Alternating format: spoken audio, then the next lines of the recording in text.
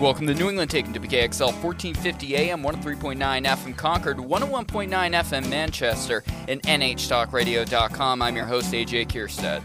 Be sure to check out all the back episodes of the show at NHTalkRadio.com, as well as searching for the New England Take on all your favorite podcast platforms. Excited to welcome a musician back in studio. I've been trying to have it a little more frequently, but COVID and gigs and albums coming out from various musicians have made it difficult. But I finally have Mike Loughlin in studio, who's someone I met previously when I was producing Granite State of Mind here at WKXL, and it's a fun follow on Facebook for sure. Welcome to the show. Hey, what's up, AJ? No, you want to pull that a little closer to you there, but yeah. I'm really excited to have you in studio. Start off with your music a bit, and so we'll dive into the world and what's going on with that, because we both definitely have opinions, and I don't get to discuss the world too much in the show, as I have journalists and such, because they can't and shouldn't. I mean, say that they shouldn't be giving as much of their opinions necessarily. Yeah. So I'm excited when I get someone who's outside of the industry a bit, but I love your style of playing. It's like, it seems like you primarily do just you solo playing guitar and singing. I mean, for right now, I've been in bands in the past, but right now I would say it's the commerce part. Yeah. So I do cover songs, and I'll throw in like 3 or 4 originals over the course of a night. But yeah, play cover songs around the state, mostly Lakes region north. But occasionally down south, but not often as much as I'd like to, or it is what it is. It's a lot more saturated, I'd imagine, as you go further south. It's different. It's also just I stopped trying to get booked because I have a vocal throat, kind of vocal cord issue, so I can't play back-to-back nights right now. At least it's tough for me. So I'm like, I don't want to overbook. So I'm like, I got my gigs in at least once a week. I'm good. I'd love to. It would be great, but for now, I'm staying with that. It's important to take care of yourself. You don't want to blow it. How many musicians have just destroyed themselves and they had to take a decade off to do other things, and then they got to find their way back into the industry? It's hard. I don't have Adele's pipes or doctors or money to go through that, so I got to be careful. How do you go about finding gigs? It seems like you have a few restaurants and bars and stuff you hit on a regular basis, which is great to see, even though from a local musician. Yeah, it was word of mouth to start. Because I was in a band called Mantra, and we were, for New Hampshire, we were all right. We had a well-known audience of people go, oh, we like you. But then some people started here, and then I got I'd send out emails, hey, connections somehow, and then I'd send them some kind of clip of me, and they'd be like, all right, you passed our test, so you're in. Yeah, that's great to see. How do you find that mix between your songs that you wrote versus covers in a place like that? It depends on the vibe of the place. I'm very aware. You kind of know, like, okay, here we are. They want to hear this, and I'm not. Okay, this is my creed when it comes to playing cover songs. I'll play songs that but haven't been done to death.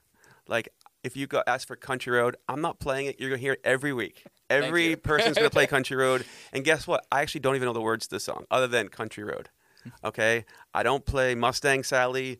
I don't play what's the other one? Freebird or what's the new Freebird one there?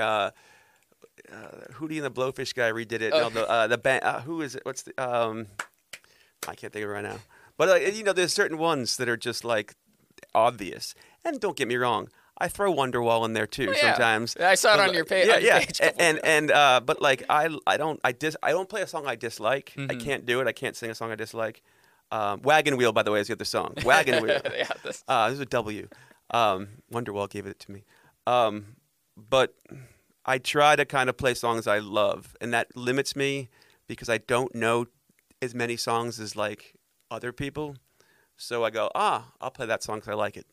So I can play like a ton of songs, but like Radiohead and Oasis and U2 and Pearl Jam and a few others. But then I'm like, I can do 1 or 2. You get the perfect vocal range, it seems like, for that sort of stuff, too. Some of them get pretty high, but it seems like you get the good mid-range. It's something. It depends on the night. Like, I would say, I have a certain voice that lends itself to certain... And again, maybe that's why I choose to sing those songs. It might just be more natural for me. I can't tell that. But, that's kind of how it works out for me. You were one of the first musicians I really saw begin to, after COVID started going back a bit, to immediately start hitting gigs again. What was it like when you first started going out to restaurants and stuff performing? It was. It felt like, everyone's waking up from a slumber. Mm-hmm. It was kind of weird because it was not as busy at first. And I think there were some places that were like, screw it, we're going, we're doing it. And then there were some places that it was careful from the kind of management and the people who were coming in. So it was kind of a let's see what happens for a little bit. Some places stopped doing gigs. There were some places that I kind of like went to and they go, okay, we're going to stop for a while again. It depended on the place. Then I think I started playing again in the summertime, maybe August or September, maybe even of that, when everything opened up in 2020. It was gradual, and then it kind of just like, all right, let's do this again. Yeah. So as soon as the first few drips happens, like here comes the waterfall. I think people waited to see other people if they were in a certain area. If bad things would start happening or not. Well, they'll also said like, well, they did it, so we're doing it too because we can't get everyone take our customers. So there is business involved. Oh yeah, definitely. How did it feel as a musician to begin to finally get back out? It was nice because I think every single person needs. I mean, some people go work out. Some people you need an outlet, and for me, music is my outlet. So I could sit home on a couch and play guitar, and that gives its one reward. Yeah. But like playing for other people, even if it's 12 people at a bar, it doesn't sometimes matter. It's like an outlet to other people are listening, and you're sharing something, and it's all. I mean, this get all mystical or something, but like that, there is something to that. Oh yeah, 100%. I've studied music in college. Like I was a tenor sax player, right on. Jazz, did some solo stuff. But what killed me about the academic world of music is it's a lot of times practicing and just playing for your teacher or tons of rehearsals, and you'll perform once at the end of the semester. I'm like. Oh, it's like, especially as a jazz guy that loved improv and stuff like that, it's like I want the reaction from the crowd, and I didn't get that. And it's part of the reason why I started doing this crap is because I get that immediate reaction. Well, you also, as a sax player, a jazz player, you're also definitely feeding off other musicians. Yes, you need that band. If you don't have any interaction, you can't. It's kind of like it would be like if I was sitting here and I just had a cappella. Mm-hmm. I mean. You can pull it off, but it's not interesting. Like you can sit here with your sax, and it can sound great, but like you need the interaction. Yeah, and that's lost. I think people forget. It's a power. Music has a. I mean, every musician knows when they play with other people in a band or in some kind of setting when you're together. There's that strange feeling when you create something from nothing, and you all kind of look at each other when you're done and go. You feel that? Where'd that come from? It was just completely improv, just spontaneous. And it was, there's something, goosebumps, there's something about that's special. So, how often do you write new songs? Whenever it hits. There. There's again, it's another one of those things that sounds supernatural or something, but like, just sit there with the guitar, and then sometimes the fingers just start doing something. Mm-hmm.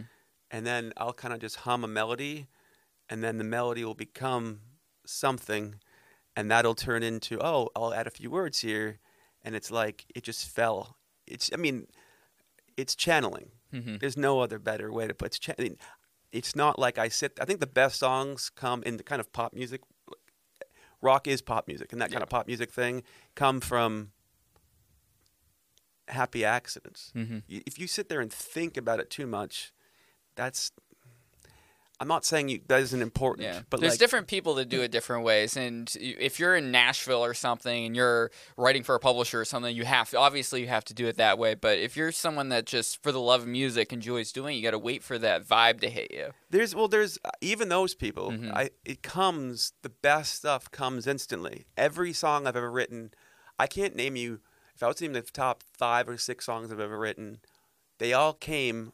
At least 90% of them just came out. Mm-hmm. Now, do you go back and piecemeal it? Yes, you do. Yeah. Do you work on it? Yes, you do. Yeah, it shouldn't be done at first draft, just like writing an article or a book or anything. Exactly, but kind of that transferring it all to the physical world it just happens. Usually, the best one is kind of like a flood.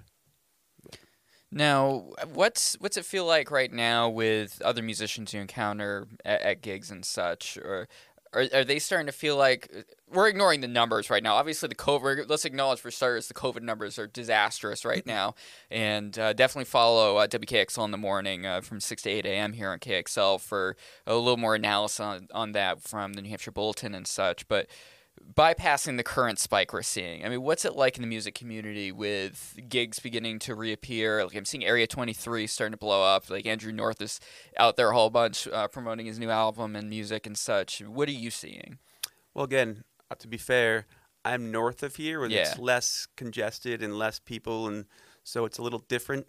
But I think for the most part, the people who I saw 3 years ago playing out are all playing out now. Great. That doesn't mean there's everyone. Everyone has their own decisions and choices, but it's, for the most part, it feels like this is what I do, you know, and everyone takes their own risk assessment then, and you go, okay, I'm cool with this. And that's all. I mean, I guess that's what your choice to do, you know? Are we still in the for the audience? Does it feel like you're still in the honeymoon of everything's back open, so excited, or is it kind of back to normal for the audience, you feel?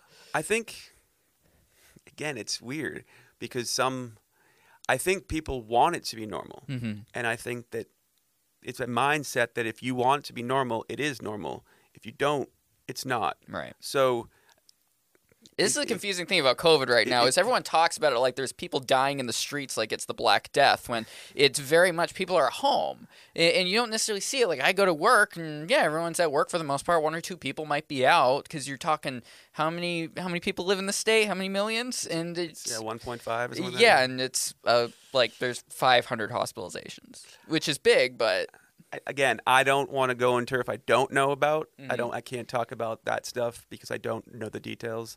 So I don't want to just say stuff, but it feels like someone told me to watch some terrible, scary film, and you got to see this. And I turn on, I got the made-for-TV version. Again, that doesn't mean it's not. It doesn't have its chills, but it's like not what it doesn't feel in your gut the way you've been told it is, and that makes it tricky because again, I can't talk to. There's certain data I don't understand and don't know. Right. So I don't want to get into stuff I don't understand. But we all have eyes and we all know people, and you go like, okay, I don't know. You know, that's I think if it was obvious to all of us, if it was obvious, people would want to be more. I think there'd be a greater unity of, good Lord, you know what I mean? And I think the confusing part is that you have, let's just say, competing interests going on here. Right. And that's what makes it tricky and then everything is viewed through out of this binary lens now, which is awful, and it's so frustrating. So you have to take its side, and there's very few who can kind of walk that narrow in between, and then those are the people who kind of get all the eggs thrown at them because like you're not on either side, and that's what's so annoying. So. Oh yeah, great. I 100% agree. It's. You walk around, like everyone at first, like when the lockdowns happen, we're like, we don't understand anything that's going on. We have no data. Fair. There's something from China where they're literally welding people into their apartments, and we're like, oh God, is this China being China, or is this seriously that bad? And it turned out to be pretty damn bad. But it's not in a pretty damn bad way where you see wounds on people. There's people hacking along out in the streets. There were some severe things you heard about from China where, because they didn't know what happened at first, or at least the public didn't know, and there were people dying in the streets occasionally. But we didn't get that here because we have a proper medical system, as flawed as it may be. You can't trust China. Yeah, I mean, for starters. Let's just say this right now. Taiwan is a country. All right, I don't know what's going to happen to me now, but no, but like it's confusing. Yes. And I think everyone had every reason to have trepidation the first month or two. And even to feel something further. But like, it's just confusing. And I think the confusion makes it, you can kind of take whatever piece you want to see the world through, and you can argue it because you're getting mixed signals from everywhere. And that's maddening. It's creating a kind of psychosis. And how do you cure if you have a body if the left hand and the right hand hate each other and they don't want to work together, you can't pick up the cup or you can't pick up the thing. You can't do these things together. So it's a strange place, and it's not one side is not completely right or wrong on this. There's a kind of binary team thing going on here where people are afraid to be seen, and social media makes this way worse. Oh, yeah. Because it's not even about, and I do think Trump did this to people's brains. There is a such thing as Trump derangement syndrome is real. No, it is real. Maybe not in the way some people say it, but here, I'll give you an example. I think this continues to now is because of social media.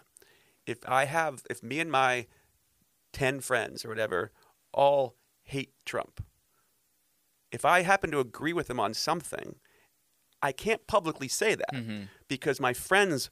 At the end of the day, people want their peer groups to like them. Right. So it's natural human. It's natural. Now, and usually your peer group would be pre-internet or pre-social media. Would be, all right, I'll see you down at the bar, or we'll see you at the game, or we'll see you over there, wherever. And no one else knows your opinions other than that moment in the time. Now, if everyone I say, even if I don't like the guy, if I happen to say, well, the lab leak theory does seem genuine. Well, now you can't say that because now you're on Team Trump. Right. And then you can't move forward because now it's very religious. There's a religiosity to this. Yes. It's like he became this religious totem, a devil figure. And if you have a devil figure, you can't side with the devil ever, or else you're on the devil's side. So I mean that literally. Yeah. And so people couldn't handle that. And it doesn't mean, by saying that, it doesn't mean you have to like Trump. It just means that he made everything an issue, everything, and you had to take a stance. Yeah, and that made it a horrible place for news, for social interactions. He was the personification of the horribleness that was already existing, in my opinion. Like, it's one thing. I think Ben Shapiro hit it perfectly right. He's not the disease. He's the coroner, basically, of politics and culture right now. He saw that the body was there and he's going to kick it a couple times. Go, yep, dead. He is. He is. Again, there's so many things you can say about the guy that are 100% true, good and bad. Oh, all 100%. Of those things. But he did expose a lot of the things because no politician was going to ever talk the way Trump would because they have constituencies back home. Yeah. They have to appeal to their voters. Trump didn't care. No. He's the billionaire who funds people. He was that guy. So he didn't care. He has he's kind of a mixture of like a car salesman, a WWE kind of like commentator, a kind of he's a huckster. He's also kind of like the local gang leader in Brooklyn. He's so good at getting people to side with him. It was just crazy. I make it very clear on the show. I'm center right. Like, I will vote Republican probably 90% of the time just because of the libertarian right feeling that I have on a lot of subjects. I didn't vote for Trump the first time. It's like I also didn't vote for Hillary Clinton either. It was just a whole other can of worms. But when the second time came around, before January 6th, obviously, before Stop the Steal, obviously, I voted for Trump because I'm like, I'm not voting for this half-dead guy that's been living in his basement for 6 months, and the policies that Trump's people put in place are pretty darn good from a conservative standpoint. He's unique, and and this is, I'm not political at all. I have, if you were to kind of generalize about me, I'm kind of loosely libertarian and old school progressive. There's but I'm not those either. But they're partially a good description. But I'm surprised because Trump also did a lot of things that the left would like in years past. And because it was Trump, you can't side with it. Right. And that's what makes it so depressing, is that he's a rich guy who is, I don't want to say he was completely anti-establishment because he's got his big toe in there too. Yeah. And he has his, let's just say, handlers too, that I think he owes people to. But he was this figure, I guess I would put it this way, is if you're a nice person, nice guy or gal running to try and be that person to kind of break through the system, you're going to get eaten alive. You have to be a mud thrower. And Trump's king mud thrower, and he takes the mud and you throw it at him, and he takes it, he makes it to a bigger mud balls and throws it back at you harder because he doesn't have there's a sociopathic quality to him too. You don't have that, so it's interesting. It's very interesting, and this is a super interesting conversation. Mike Loughlin, musician here. We got to take a quick break. We're going to be right back, and we're just continuing this conversation. At the end of the episode, we will be playing a couple of his songs, so please definitely tune in for that. You're listening to New England Take. I'm your host, AJ Kierstead. We'll be right back after this.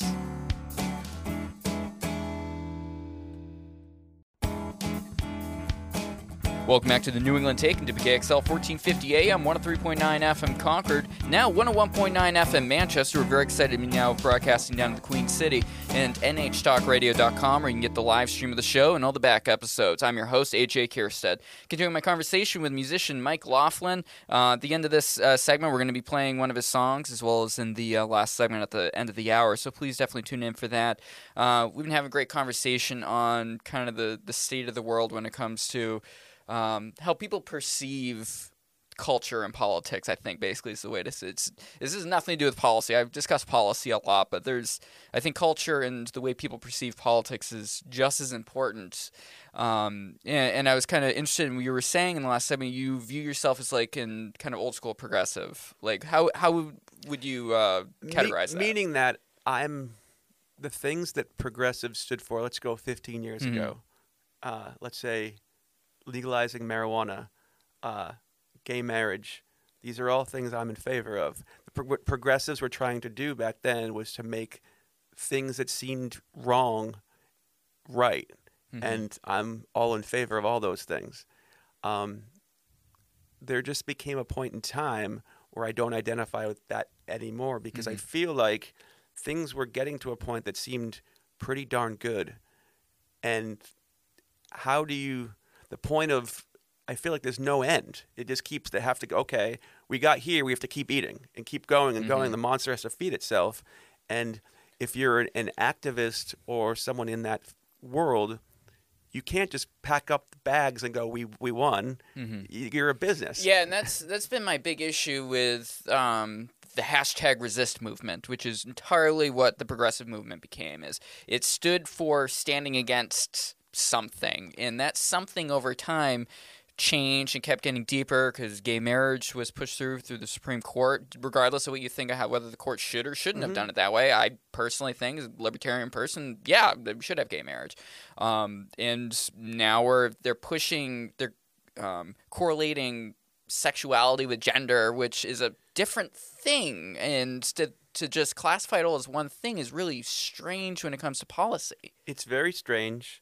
It's also, to get back to your cultural thing, is arts become strange. Yeah. Because name me the last big comedy. Yeah. You can't see that. Name me, when did Rage Against the Machine become Rage for the Machine? Exactly. Rage is like the biggest thing. And even more recently, Seth Rogen being a total nut job on Twitter. I mean, what...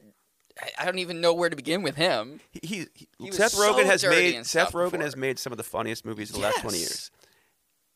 Comedians are the court jester who tells us how ridiculous we are. And now saying how ridiculous you are gets you in trouble. Right. And the point of a comedian is to do that. Yeah. It is to. And we're so full of ourselves, of narcissism. And the phone has done this partially because now the world is always about you.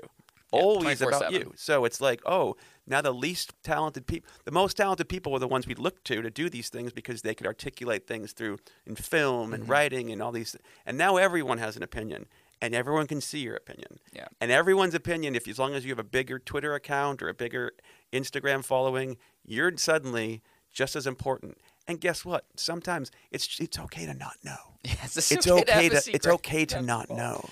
Yeah. But like culture just feels.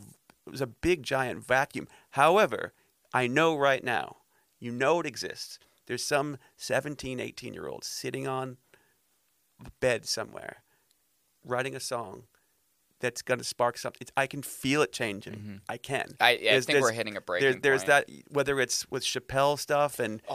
that's this thing. To me personally, it's the movies got entirely eaten up by Disney and such, where it's entirely profit margin and trying to virtue signal a certain perspective when it comes to a lot of things. Stand-up comedy, on the other hand, as crazy as Netflix's movie selections might be at times with cuties and such, they had Dave Chappelle on for his 3 specials, which were all amazing in my opinion.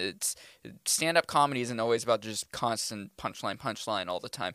Joe Rogan being on there and Spotify picking him up. Joe Rogan might be the most important figure in culture right now. For media, as someone in media, he is it. Well, he's the most. Why I say he's the most important is because he's got the money, the popularity, and he's creating this kind of. If we're going to talk about a resistance, which is #resistance we saw, it's hard to have a resistance when all the different tentacles of establishment are on your side. Mm-hmm. That's not a resistance. Yeah, no, there's no so resistance. So that's just it sounds fun. Everyone wants to.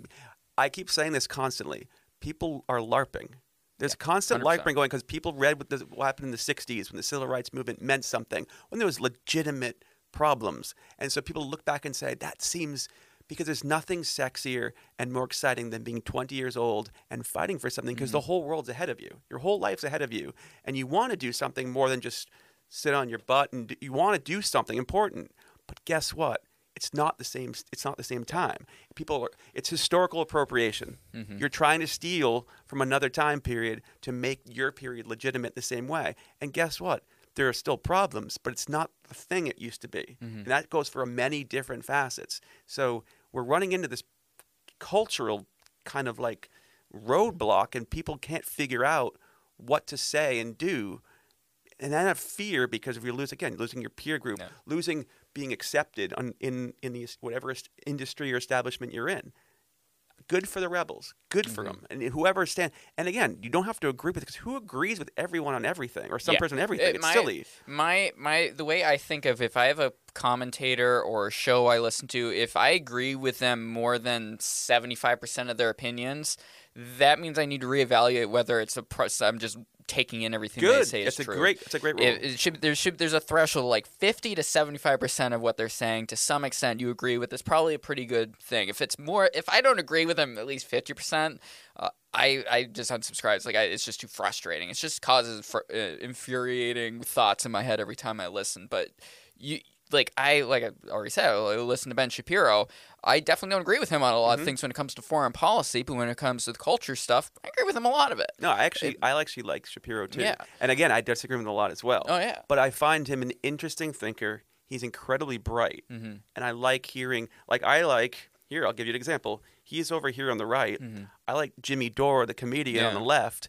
Again, I don't agree with him on a lot of stuff either. But I find their Russell Brand. I like Russell Brand a lot, who's not, again, he's not political in the same kind of a way as Shapiro is, because Shapiro's strictly politics. But I find thinkers who are interesting. Mm-hmm. And again, that's the way the world was 20 years ago, 15 years ago. Yeah, and another show that's definitely more left is Breaking Points. It used to be on the Hill as Rising. Crystal and Saga are amazing. I obviously would agree with Saga a lot more, and Crystal's definitely a progressive, but she's reasonable and, like you said, more of an old school progressive where she wants. The show's very much focused on labor. It's not about the... That's the key one. Yeah, it's class. Class. Class has disappeared from the left. It's gone because it doesn't get the votes the same way. Because, again, remember, anyone who's paying attention to this, and I hate politics. I hate it. But I do pay attention to it, is they're all marketing. Right. It's all marketing. Yes. This is not a real... They don't really care about you. And that's not to say that every single politician doesn't care. But there's this kind of thing that you get in there, and... They need to get votes to get elected and then to get reelected. Mm-hmm. And it's all about these things. And they're just saying the reason it's pure pro wrestling until people realize that they're play acting and there's a script for them to say, and there's this play the game out and you watch it at home. And we secretly kind of know, most people know it's not real, but we go along with it. Yeah. It's called kayfabe, but it's all silly. And we go along with it because we want to pretend. It's kind of the adult version of Santa Claus. Yeah. You want to believe, Yeah. Meanwhile, it's been hard for me to get politicians on the show and lobbyists because after the first 10 minutes of the segment, we've covered the main topic why I brought them on. So I'll start to dive into okay, what makes you a little bit, and then I start getting the company line. And like I had executive counselor Cindy Warmington on. It was a great interview. I'm enormously appreciative of her coming on to actually describe what the executive council is. But about 15 minutes in the interview, I started diving into, it was like, what are you talking about by women's rights? You keep saying that, and women's health rights. And I had big questions on that, and it was like, small show, I'm not going to say otherwise, but she refused to dive into what exactly she meant by that. And it left me with more questions of, what did I just have on my show for the 5 minutes? Because I feel like I'm just being a mouthpiece for whatever this organization wants. The NEA of New Hampshire on the show, their director on there, it was a great conversation on the situation that teachers are dealing with, and I start getting into some of the stuff like you're only going to talk about that one thing, and I don't want to go any deeper than that personally.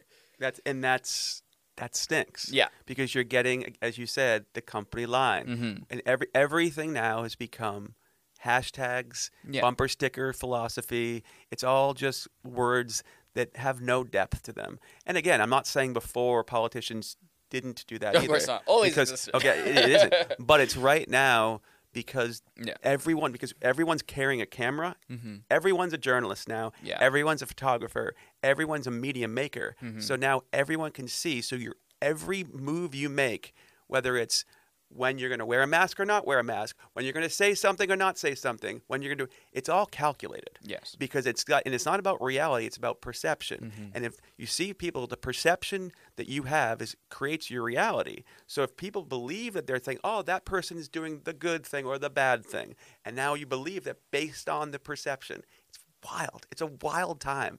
But again, coming down to art and politics are now basically in this one uniform place. Mm-hmm. We're watching state media and state culture, and as a person who's a natural contrarian in some ways, like that's my I guess I would say my gut. And it's not a contrarian just to be different. Yeah. It's built up over years. But like my favorite thinkers were like Bill Hicks, the comedian, and George Carlin and Christopher Hitchens, and these people were always thinking, well, if there's too many people over here, I'm going over here. And there's a natural instinct I have for that too. It doesn't mean that I'm right. Yeah. But I don't want to say I'm right. And that's part of the reason why I've been comfortable having so many people that they're very left leaning on my show, is because like I want to learn more about what they're saying. It's like, am I approaching this correctly? Am I just being contrarian or anti-establishment just cause it's important to find that in yourself. And that's the reason why I would never say like I'm a hard line one party or another, and I'd imagine you're in a similar boat when it comes to that. Yeah, it's not. Again, I don't have. If you go back 15 years, you would see me mostly on the left. Mm-hmm. I would say I was mostly lining up with the left on things. Didn't mean that I didn't have anything on the right. That would be, again, it's insane if I didn't. But I kind of, more than anything, I'm a BS detector. And I thought the BS was on the right back then. Yeah. And I think the BS is on the left right now. And especially, again, someone coming in the cultural world, the artistic world, it's weird because the cultural world, the world of art, was always the rebels. Mm-hmm. And it feels, again, there's a million reasons it feels weird right now.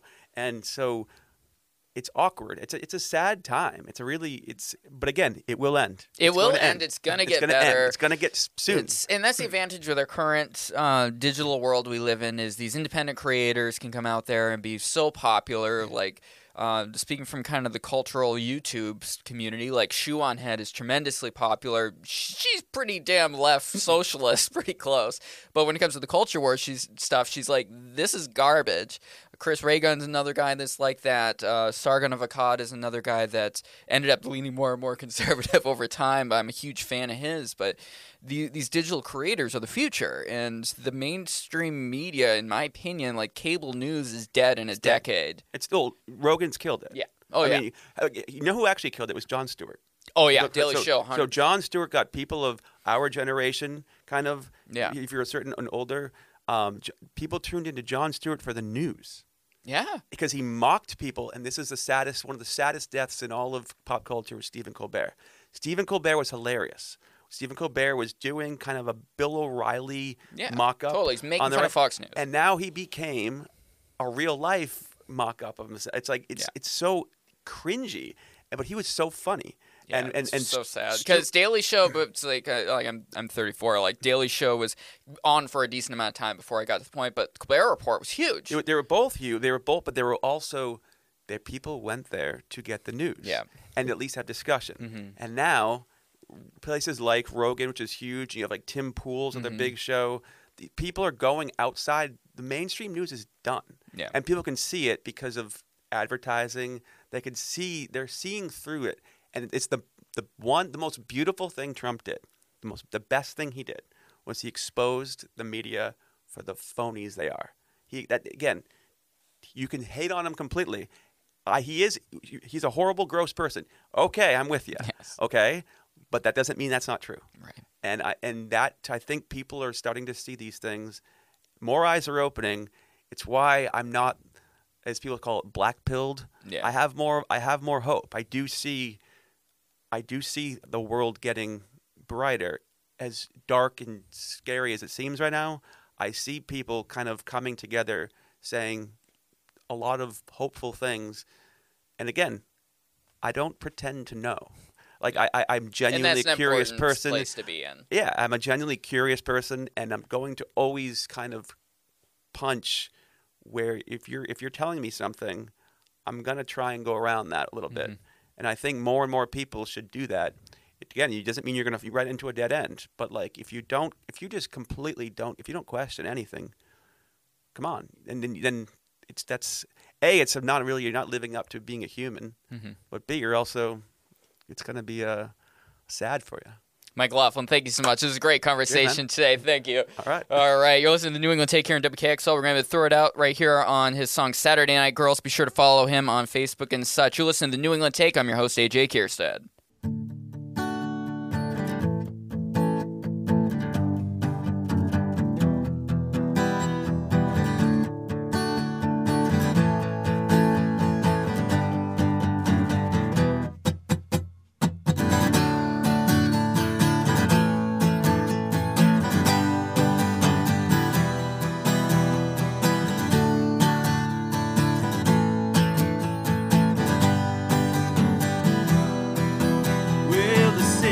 Possibility is hanging in the air, trying to stick its good eye out through all the cigarettes and hair. Can you taste the feeling? Are you here and do you care? I know I'll be there. All the lipstick lashes, vodka splashes, waiting for that call. The room is full of competition, the bell's out at the ball. Look and keep the room from spinning, save me from my fall. Maybe she tops them all. Of the Saturday night girls, the Saturday night girls, the Saturday night girls, the Saturday night girls. Oh, well, colors clashing, all the fashion ringing in my ears. 3 too many gin and tonics, 4 too many beers. A symphony of magic potions to help me with the fear.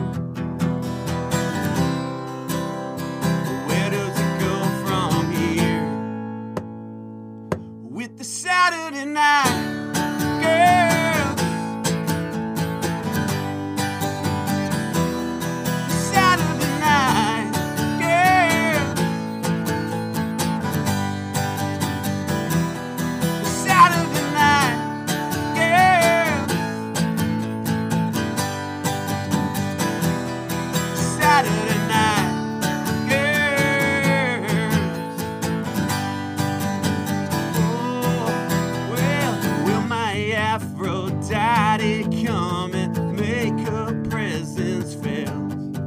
Yeah, the mysterious and obvious, they equally are dealt. Exhilaration and frustration, the freedom and the guilt. Which one am I looking for on this Saturday night, girls?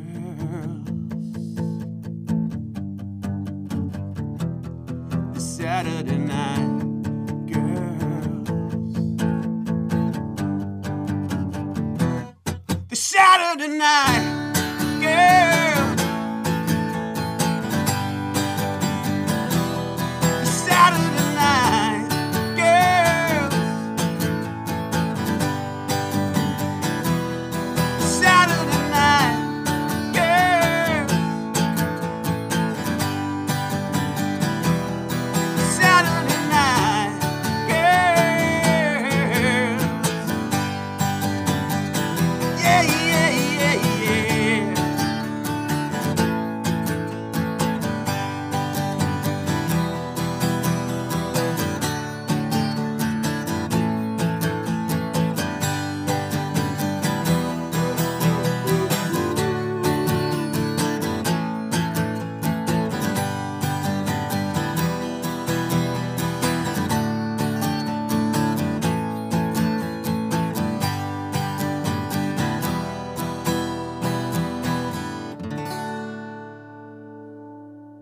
Welcome back to the New England Take and WKXL. I'm your host, AJ Kierstead. We're going to be throwing it to one last song here with Mike Loughlin. Be sure to find him on Facebook and performing in the Lakes region.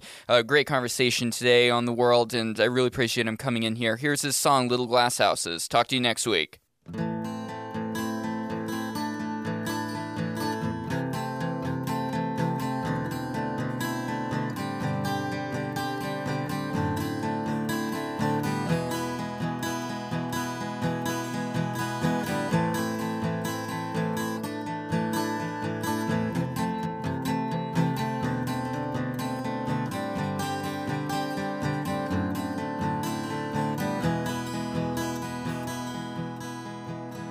Original sin's always been wrong.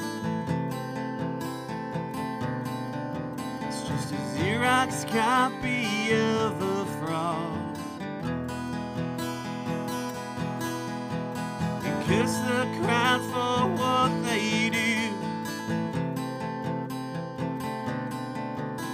You point the finger back at you. We were all born in little glass houses. The stones have been thrown and now the walls surround us. There's blood on the floor and it just might drown us. We were all born in little glass houses. Will you see the truth behind the lies? It's a million sheeple hypnotized with their silver tongues and hands of red. I think it's time we cut off these talking